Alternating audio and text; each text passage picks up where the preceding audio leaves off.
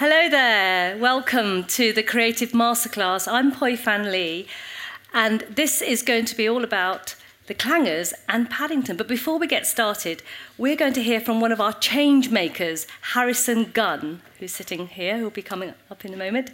Now, we'd also like to take the opportunity to thank our Changemaker sponsor, BAFTA, who see the Strand as part of their support for new talent. And this Changemaker has relevance to that. Speaking on behalf of BAFTA as a changemaker, 13-year-old Harrison Gunn, whose interest in young people's mental health brought him to start his own podcast and campaign supporting this rising issue. Harrison is here today to talk about how children's media can contribute to supporting the young generation. Harrison, please take the stage. Thank you, everyone. I'm Harrison Gunn. I'm 13 years old. I'm a young presenter and change maker. Today, I'm going to be talking to you about how my autism and my ADHD has affected where I am today and how I want to help other people that are suffering from what I've suffered with get to where I am. So, loads to do with this as well. My socials are up there, and this is the logo of my campaign, Harrison's Mental Health Campaign, which I launched a couple of months ago with the podcast and the social medias, where I've been posting things that people have been following along with. For example, I put a thing on there for people to put a picture of themselves in natural light and natural smile to show that you don't need to impress the media all the time. My autism and my ADHD has affected me in a way I wouldn't even hold up an applause sign in a Beatles tribute act when I was 4 years old, and now I'm stood here today. BAFTA Kids have given me the amazing opportunity of the Young Presenter competition, which I was a runner-up of in 2017, so I thank them for this opportunity. So, autism in the media, and especially children's media. Now, when I searched it up, autism and media, I came across this, the big autism cover-up. And I sort of thought to myself, what does that mean? It's a bit unusual. Is there anything wrong with it? But is it accepted? It might be accepted in some cases, but not in all. And it may be looked down upon. So I decided to have a look for the autistic notable figures in children's media, and there were only a selected amount, and I wondered why. Is it something people are scared of? What people might think? And why can't I find it? And it's because there aren't many. So here is a group of cartoon people. They're all happy, and it's not showing reality. Whereas here, we've got people showing diversity in race, hair colour, that kind of thing. And I've given them all a characteristic. Someone who's shy, someone who's scared, someone who has ADHD, someone who finds noises too loud, someone who finds people being too close uncomfortable. And we need to see more of these characters in children's media. Here is a selected few of some fantastic examples of shows, two of which are BAFTA winning and have received the award for representing children's media very well and bringing a factual, real-life story of mental health, autism and LGBT rights onto the screen. And it's great to see this, but we need more for sure. Now, here's a show I'm sure you're familiar with, and you will be familiar that it isn't a children's media show. But I found it interesting how this young man, Niall, was on it in 2018 when I came across this interview on Loose Women, not something I watch, but was on recommended for YouTube. Don't know why. But it said Love Island's Niall on his Asperger's, and I thought, I've got that, and he's been successful, so maybe I can be successful.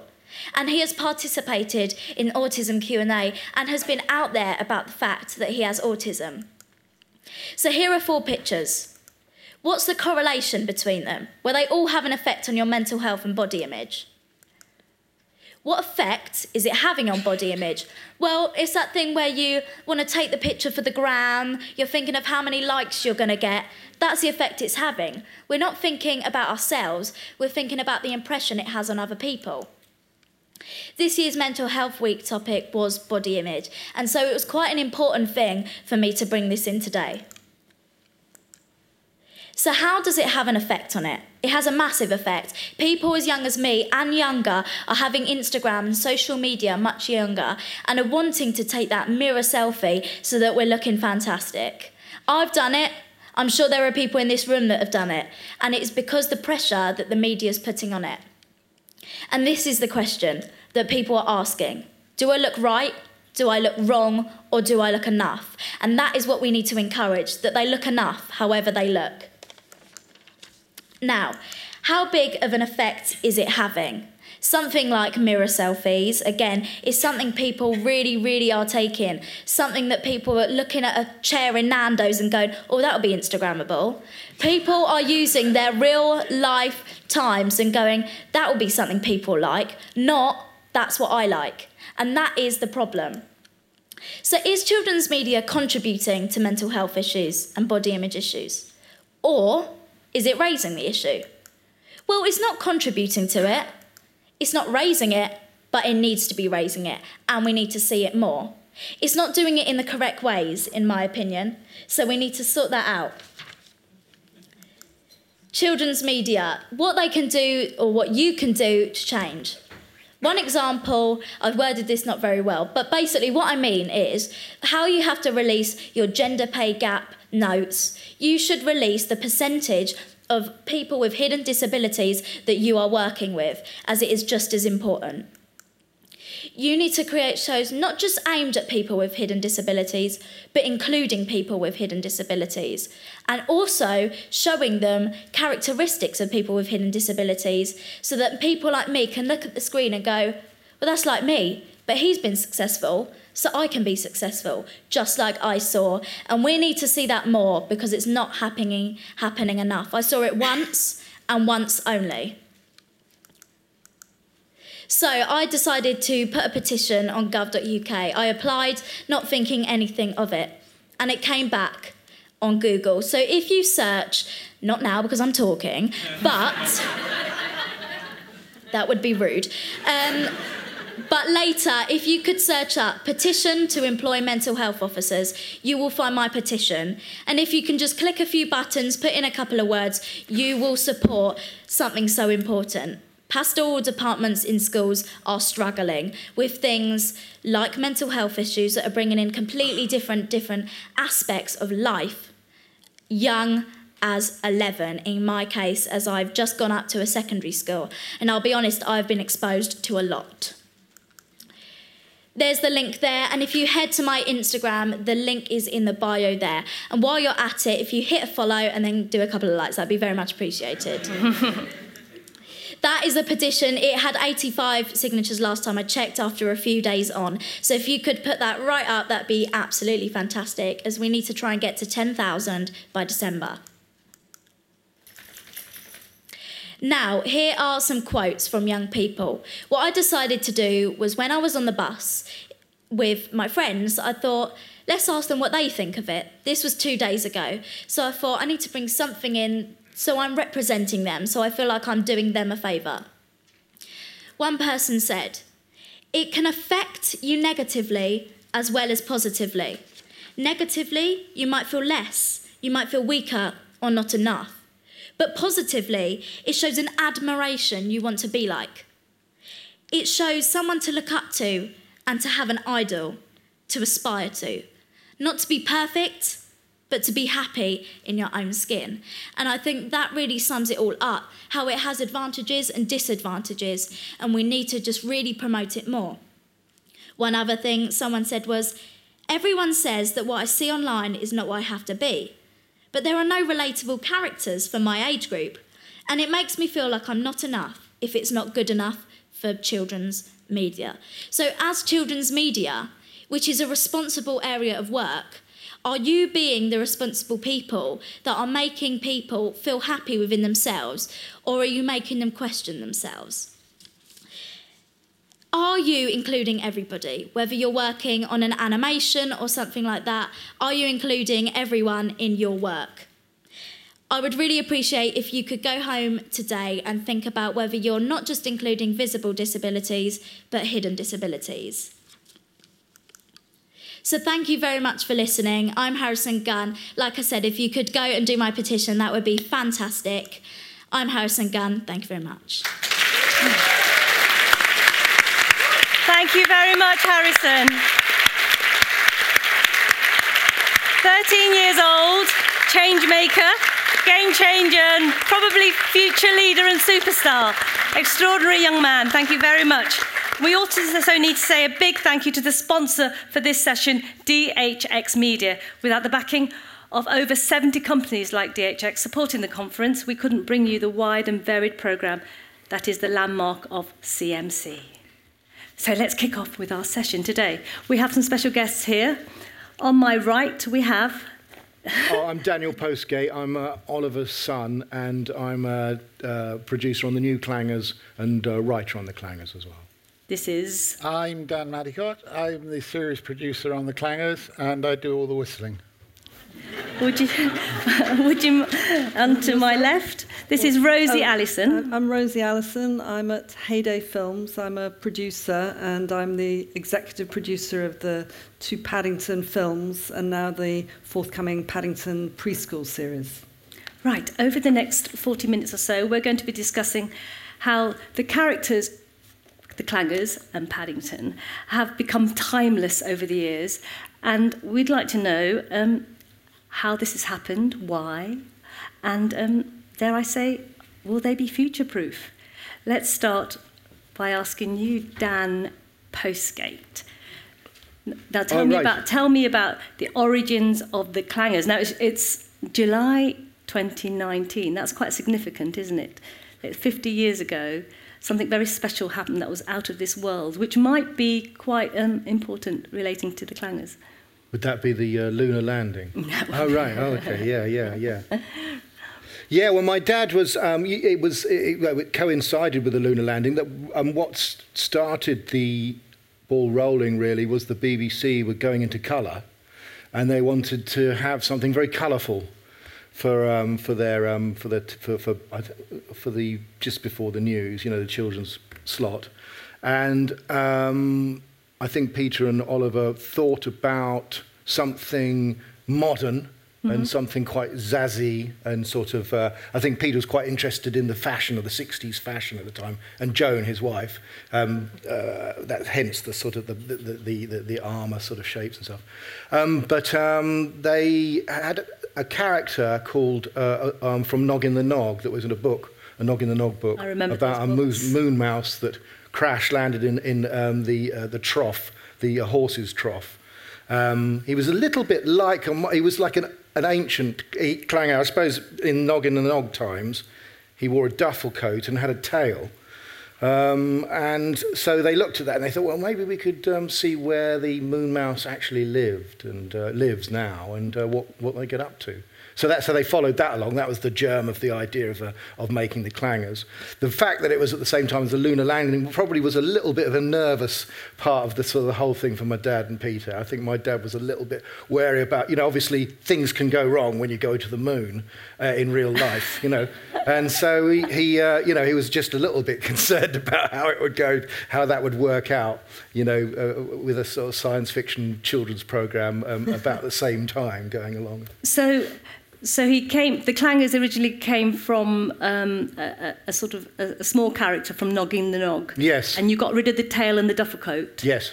And we have a wee Clanger there. Do you want to introduce this Clanger here? Yes, this is Tiny Clanger, who is the smallest of all the Clangers. And this is an original Clanger. Yeah. Now, who knitted this Clanger? That was Peter Firmin's wife, Joan, who knitted it.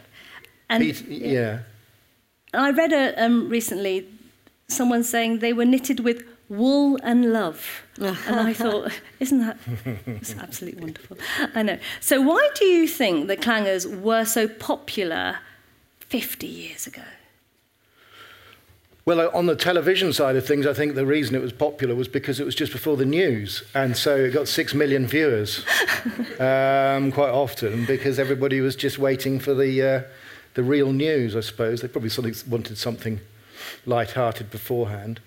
But I don't know, I mean, it's remained popular. I mean, all my dad's programmes really with Bagpuss and Noggin Ivor and so forth. You know, they've all seemed to have remained popular, really, and just that they're good storytelling. I think, really, at the end of the day, I think if you've got good stories, I think that means an awful lot. I think that's very important. You know, I mean, my dad wasn't so worried in a way about how things were presented, because that was Peter's side of things, really. But quite often, when he made the Pogle's Wood, he made it al fresco, he made it outside, with the characters animated, you know, and somebody wrote to him and said, Mr. Postgate, do you understand that the clouds are moving very fast and the shadows are juddering about? And he said, yeah, well, yes, so what? Because he didn't really mind very much. Because these were all stop-motion animation. Yeah. So it took... I mean, forever. so yeah, the early times when he was first experimenting, he made the program called The Pingwings, which was about penguin-like characters around the farm where Peter lived. He made it all outside, you know, which I don't think they do anymore, you know. It's sort of like, because you can't control the weather and the movements. Like, yeah, but that wasn't his sort of concern, really. But, I mean, his main thing he was concerned about was having a good story to tell, really. Right. And Dan, I know you're the whistler right now. I've got tiny he's in my searching pocket. in his pocket. Would you like to... This is tiny. I got... thank you. That was a nonsense sentence. I'm sure you all recognise that, because we actually do it with the intonation of the English language. But Oh, right. I was just about to say we don't have the subtitles underneath or anything like that. So what about your contribution at that time?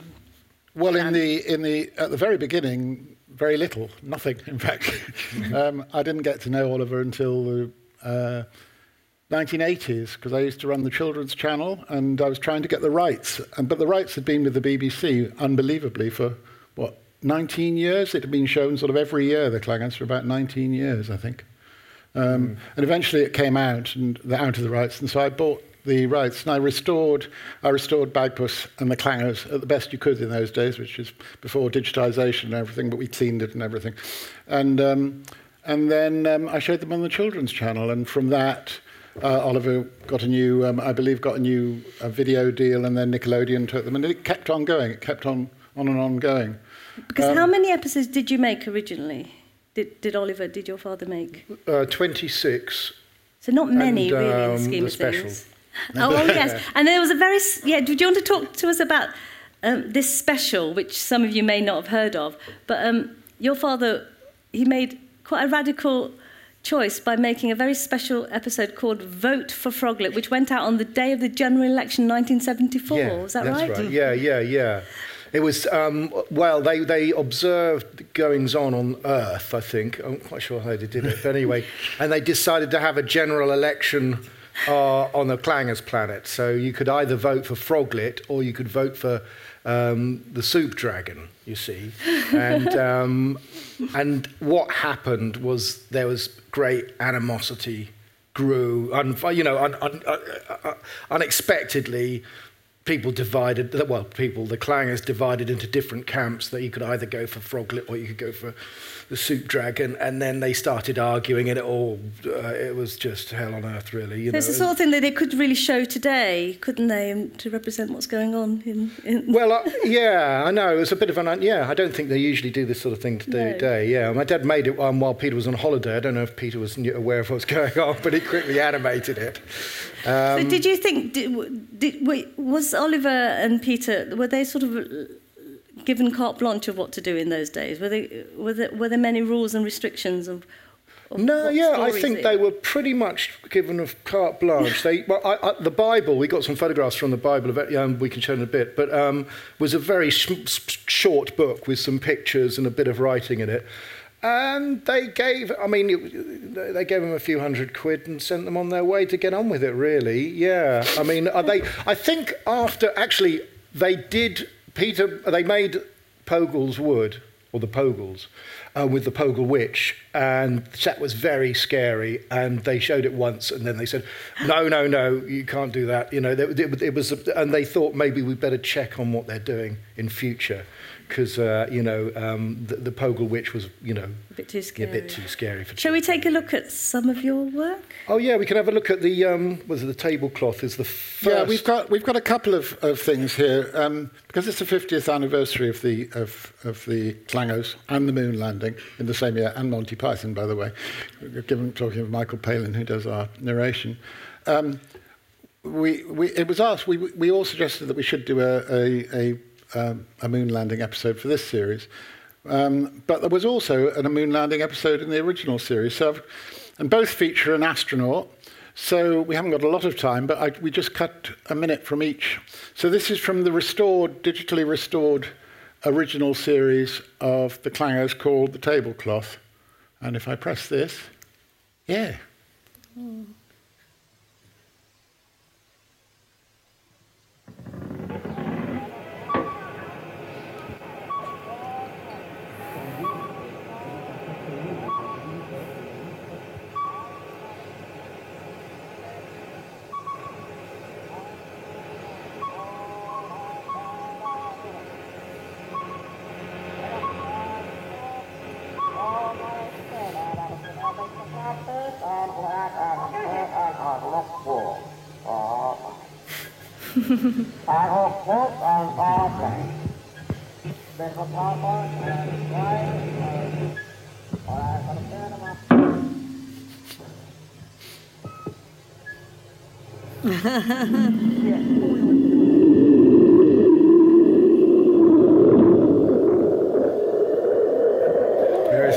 Nobody's caught on fire. The planet's caught on fire. Well, he didn't stay long, did he? Half a dozen more planets to do before tea time, I dare say. But look what he left behind.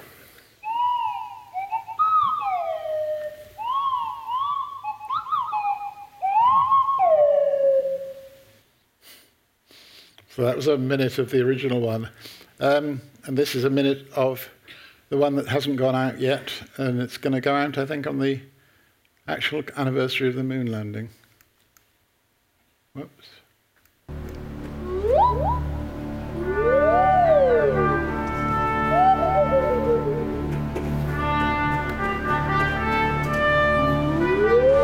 Major's impressed.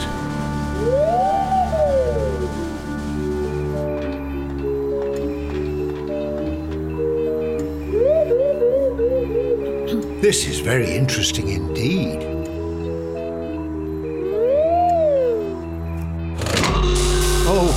Oh no, I don't think that was a good idea.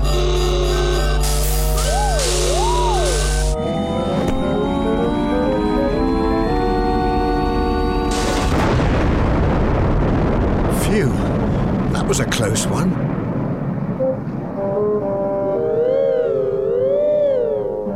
Oh dear, oh dear. Oh gosh, I think Major may be in trouble now.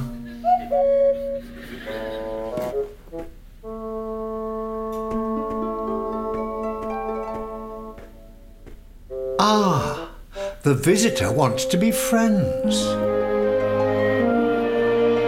Oh, good.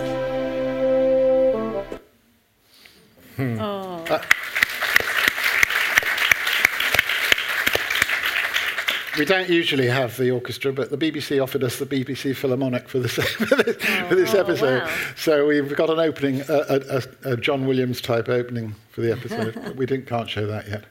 So do tell us what happened between... You said you remastered some and made some into videos, is that correct? Yeah. But then the next step was to bring it back onto our screens on CBeebies. How did that happen?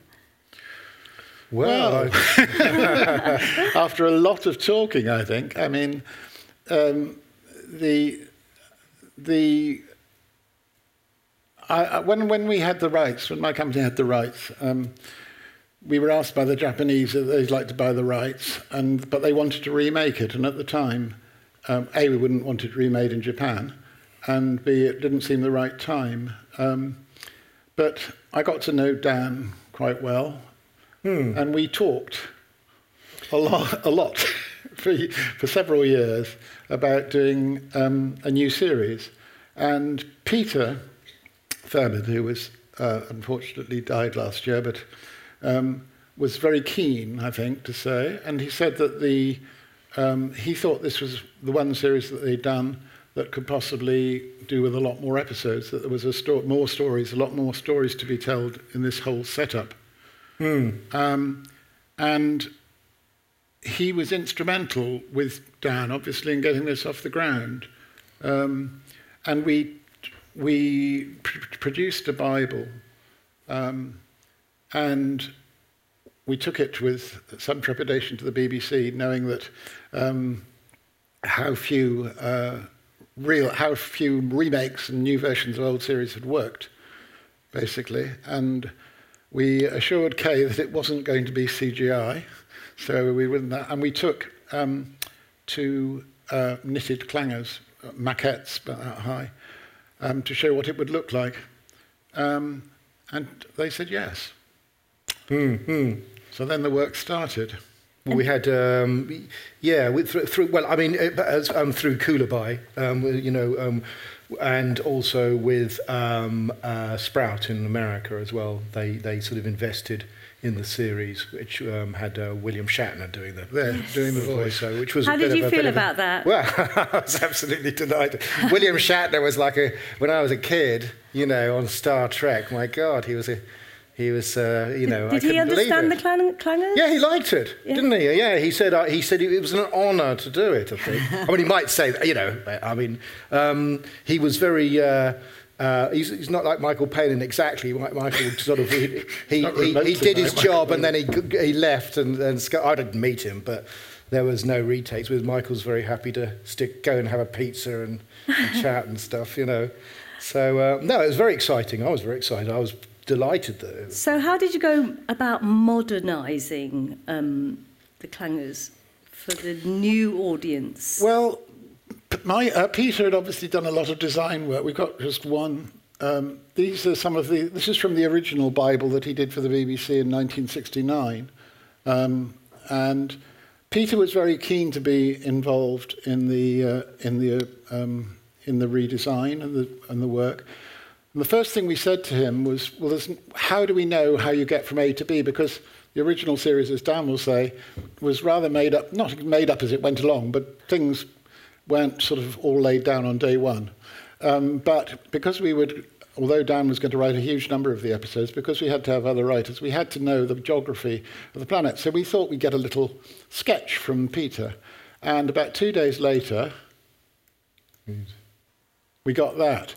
Now, if you can see that, you probably can't, it's a little bit pale for when it's projected, but that is a complete layout of the Clangers planet. It's how you get from the living cave to the soup wells, to Mother's Garden, which was a new set, and to every part of the planet, including how do you get up the top.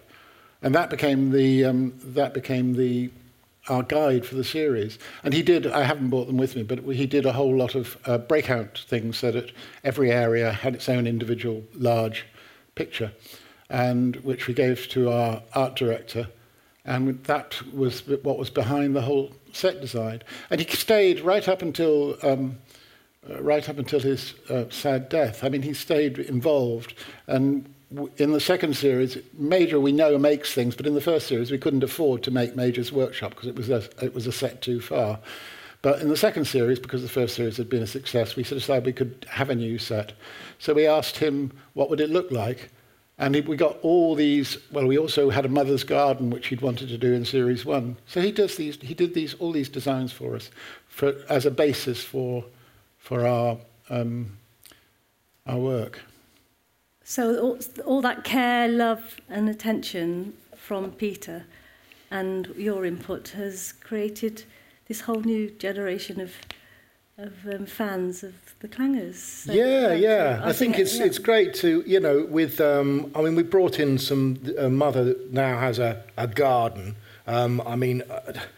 I was thinking perhaps she could start growing some sort of vegetables and things as well for the kid, you know. But at the moment, they're generally flowers. Some of them are friendly, talkative flowers. And well, like so that, we'll look out for those. Thank you very much, Dan. And Dan, we're going to move over to... That's wonderful. Thank you so much. Now, over to Rosie. Now, Rosie, you are the executive producer of the Paddington films and the brand new TV preschool series of Paddington. Oh, I've got this little thing for you, apparently. Thank you. Now, would you like to show a little clip of Paddington right now? Well, we could do the first question. Yes, I'll tell you. Yes, let me ask you personally, Rosie. I watched Paddington when I was young, many moons ago. How about you? Did you used to love Paddington? I fell in love with Paddington as a child, as I'm sure many of you did. I first met him in book form. I loved the books and those wonderful Peggy Fortnum drawings. I think what I first fell in love with was just the oddness of this talking bear in London, in the underground, on buses, in department stores, and the scrapes he got into and the way that everything always turned out well. But then I think when I revisited him as an adult with my own children, I really saw what an extraordinary character Michael Bond had come up with, and this beautiful simplicity of this character with these very deep sort of philosophical roots, that he just has this quintessential innocence, wonder, politeness, always sees the best in others. He's never sentimental because he has that hard stare for people who've forgotten their manners, so that there's a little edge to him. But he is the essence of wonder, innocence, goodness. He's like everybody's inner child and the bit of you that you really want to preserve. And he's, you know, a great force for good. And I was working at Heyday Films, where we make family films, and we were looking for projects. And I just felt that there was something about Paddington's character that could grow, really. And obviously, in that first book, it's an extraordinary story. He comes from Peru. He's the quintessential immigrant refugee. He arrives at a place, meets a family, and finds a new home. Now, actually, in the books, it's quite, in the first beautiful book, it's quite simple. He arrives, he meets the Browns, and he quickly falls into a lovely ritualized life at Windsor Gardens. But what we did in the first film is we opened it up at that moment when he arrives, he meets the Browns, and then there's a little gap that we introduced of, well, would he really feel at home immediately? And so the whole first film was just that adventure of how he finds his home and knows his home is with the Browns. But did you have to convince them, Heyday, that this is a good idea? Not really. I mean, I think I talked to David Heyman, who runs Heyday, and he had a Paddington as a boy, and so he was up for the idea. It had become a slightly dusty, receding character at that time. The people who owned the rights was a Canadian animation company who I think had gone under, so it was a bit stuck, and we had to wait a long time to get the rights. And we made firm friends with Michael Bond and really, you know, listened and talked to him a lot about what made Paddington work. And one of the great tips he gave us, actually, because he'd written the original scripts for the first animated series, was how important it was to retain Paddington's voice, his inner voice, his way of thinking. And in the original scripts, Michael Hordern had done this narration, so you heard that. But what we did in both the films, and has also been a real mainstay of the new preschool series we're doing, is we have Paddington writing to Aunt Lucy. So you don't just have him interacting with characters, but you get that sense of the inner workings of his fresh eyes on everything all the time through his letters to Aunt Lucy. I mean, why don't we show, we're going to show a couple of clips. First of all, the wonderful Ivor Wood original filmfare, Paddington, written by Michael Bond and narrated by Michael Hordern. We'll begin with that. And then we've got a little clip of our new updated Blue Zoo series to show. Mr. and Mrs. Brown first met Paddington on a railway station, which was how he came to have such an unusual name for a bear. They were waiting for their daughter Judy when Mr. Brown caught sight of him sitting on an old suitcase behind a pile of mail bags. As they drew near, he stood up and politely raised his hat. "Good afternoon," he said. "Can I help you?" "Well, no," said Mr. Brown. "We were wondering if we could help you." "You're a very small bear," said Mrs. Brown. "Where are you from?" "Darkest Peru," said the bear. "I'm not really supposed to be here at all. I'm a stowaway. I came all the way in a lifeboat, and I ate marmalade. Bears like marmalade. I used to live with my Aunt Lucy, but she had to go into a home for retired bears, so I emigrated." "Oh. Aunt Lucy always said she wanted me to emigrate when I was old enough, but now that I have, I'm not quite sure what to do next." As he bent down, the Browns caught sight of a label round his neck. It said, "Please look after this bear, thank you."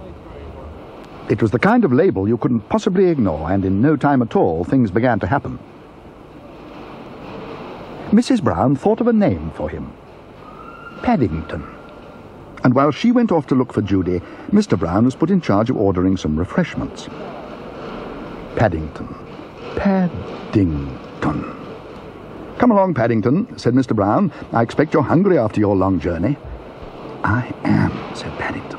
"Very." That is...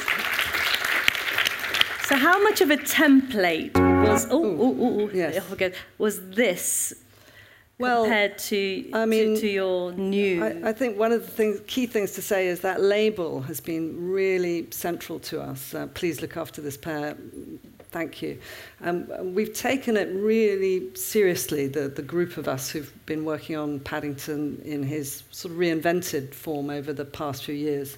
We feel incredibly protective of his innocence, and he is actually a character who's had various different incarnations, from Peggy Fortnam's drawings to this Ivor Wood incarnation, to our more photoreal bear in the films. But we do feel that there is a very strong DNA with his character that underpins all of it, and as I say, we're very protective about that. All of us loved certain things about this original series, and there's something about the very simple backdrops, and then the intimacy that you get with Paddington by him being more 3D amidst all the other characters. And I think our new series is very much an homage to this original version. It's CGI, so it's not stop frame like this, but it's CGI that mimics a stop frame feel and texture. And it does have these sort of slightly simplified backgrounds in which the character, and obviously with the advancements of CGI, you have more fluidity and more scope to move them around and have a bit more flexibility about what action there can be. But there's very much drawn from these different layers, which also, I don't know if any of you saw the film Paddington 2, where Paddington goes inside the pop-up book, which also felt very much drawn from this original aesthetic that had been created in the film fair world. And as I say, although it's a straight narration in that, and we've moved away from that, we have scripts, but we've retained that sense of there being a voice through Paddington having his letters to Aunt Lucy. And you've kept the voice from the film. Yes, indeed. One of the things that was very interesting, actually, was that because we were all so familiar with Michael Hordern and his deep voice as telling the stories of Paddington, when we came to casting Paddington's voice in the film originally, we talked to Colin Firth, because he seemed to embody that wonderful, deep, rich, chocolatey voice. And then actually when it came to it and we had the bear playing, it just didn't quite sit right. And there was something a little bit too adult and mature about Colin's voice. And so we didn't really have any idea whose voice was right. And so we asked all sorts of actors who came along and sat in a booth with images of our bear playing on the screen. And the person who really emerged as just having that soul of innocence and that purity and that wonderful fresh-eyed wonder was of course Ben Whishaw, and we're absolutely thrilled that he has continued in the preschool series. And indeed, 3 of my colleagues in the TV series are here: Karen, the producer; Michelle, who's the casting director; and Sharon Miller, who's been busily directing Ben. So I don't know if you want to talk a little bit about your work with him and what you feel he brings to Paddington's special character. I'm going to stand up. Sharon Miller. Hello. Working with Ben is wonderful because I think the voice of Paddington has to come from inside, has to come from a real understanding of Paddington's character. You can't plonk it on. And what Ben has is an innate understanding of the Paddington that we saw originally.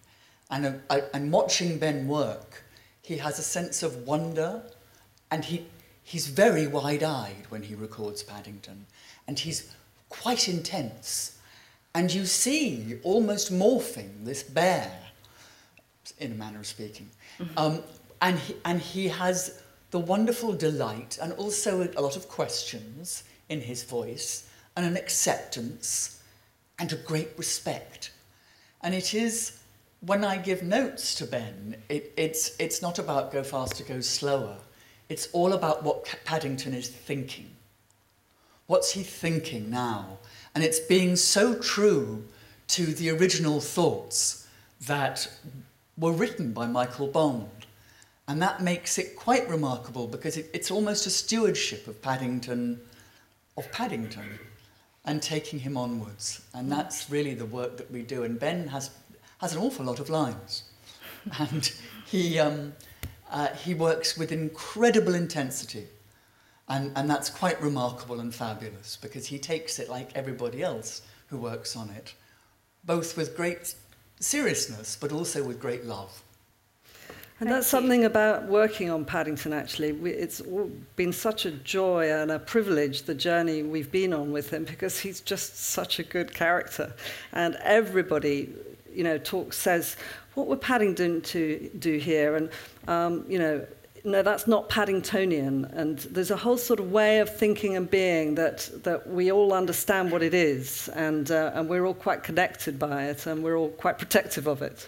Do you feel like, because this particular new series, it's a preschool series, did you have to do any changes so that it wasn't as diverse in its audience? Because the films are for the whole family, really, aren't they? Yes, we have definitely brought the series into a younger age group. We've actually...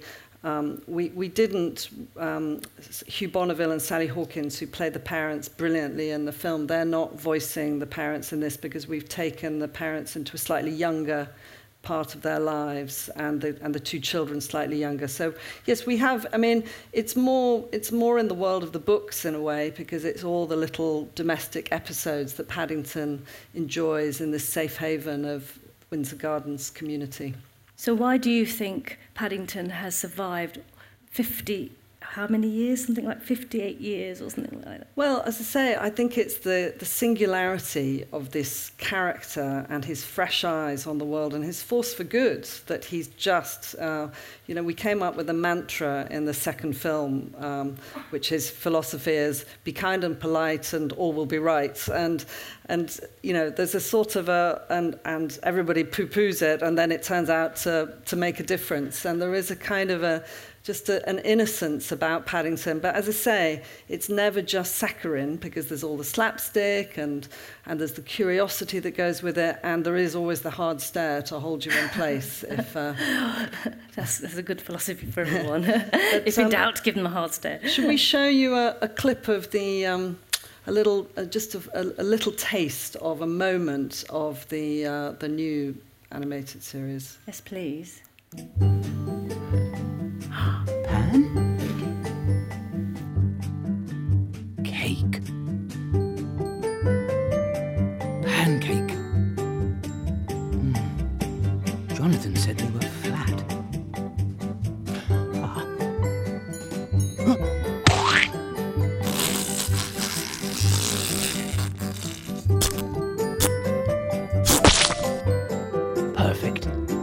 to serve.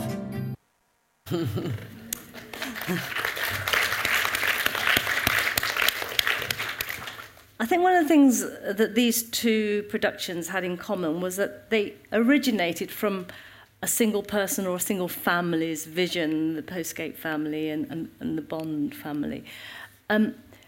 Now, fast forward many years, not many productions are conceived and created with just that simple origin.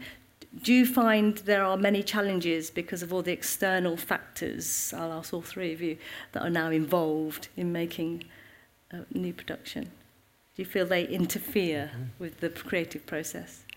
Well, yeah, I think that there's so much more at stake now, really. I mean, I think that it's a global concern.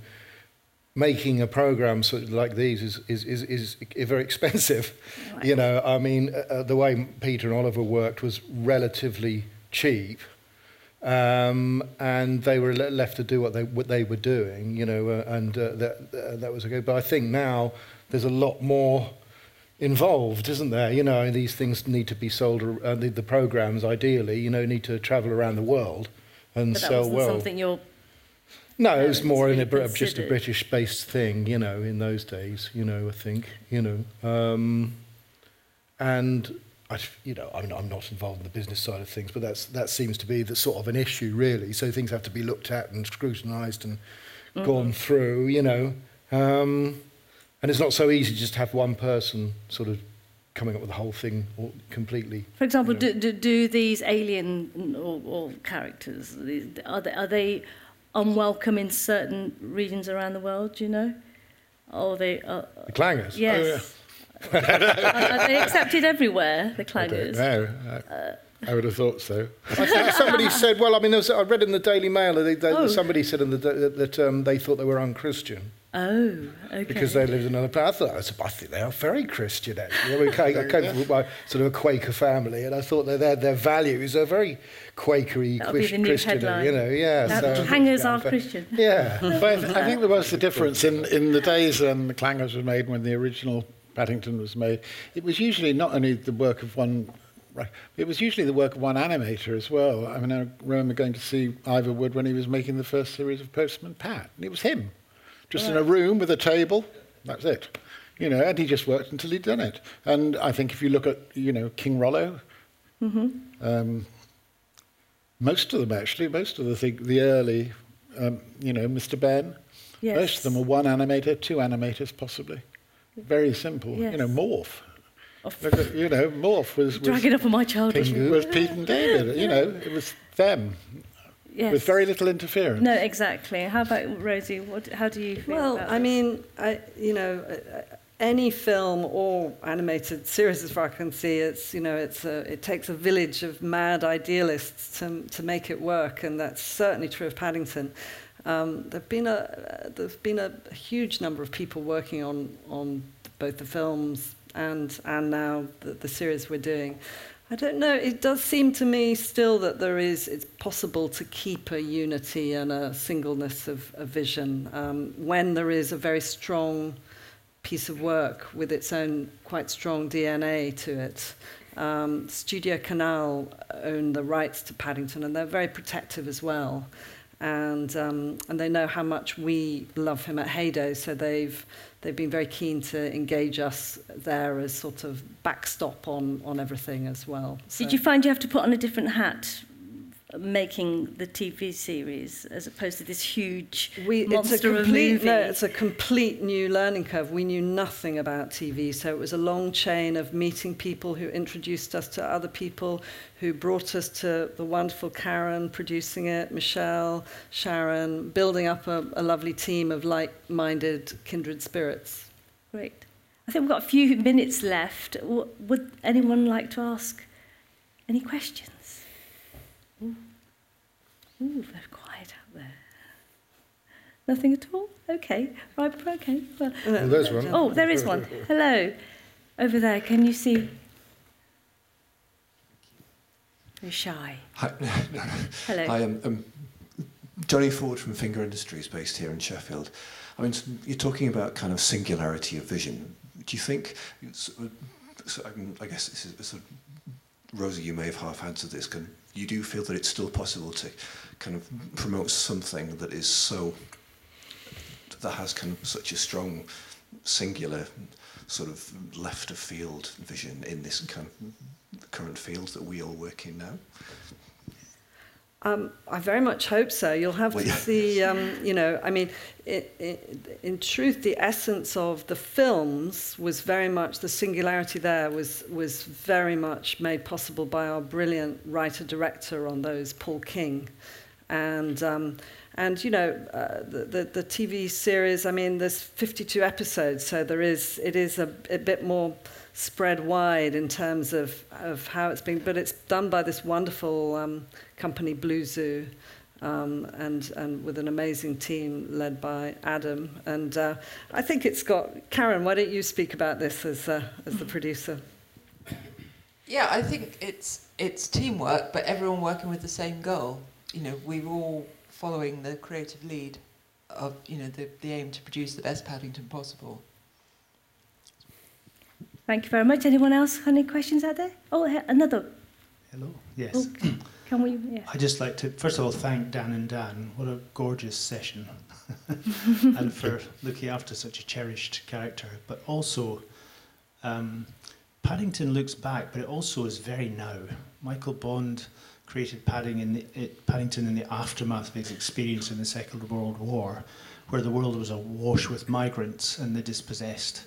And I think Paddington's more relevant today, actually, than it has been for a while. And I just really, with all my heart, want to congratulate you on the second film, because we live in a franchise world of diminishing returns where every successive film gets worse and a little bit less delightful than the last. And I thought your second film was a triumph. I went to see it 3 times.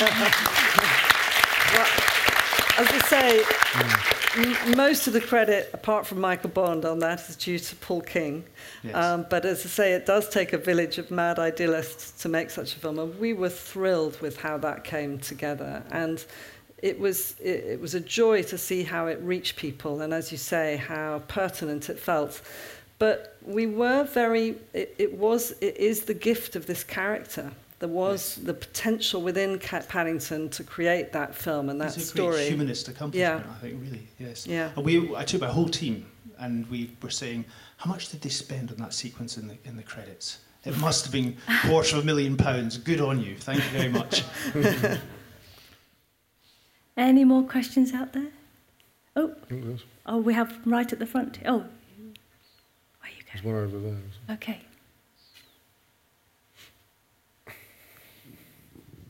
This is for Daniel Postgate. Could you have ended up doing anything else growing up in your household?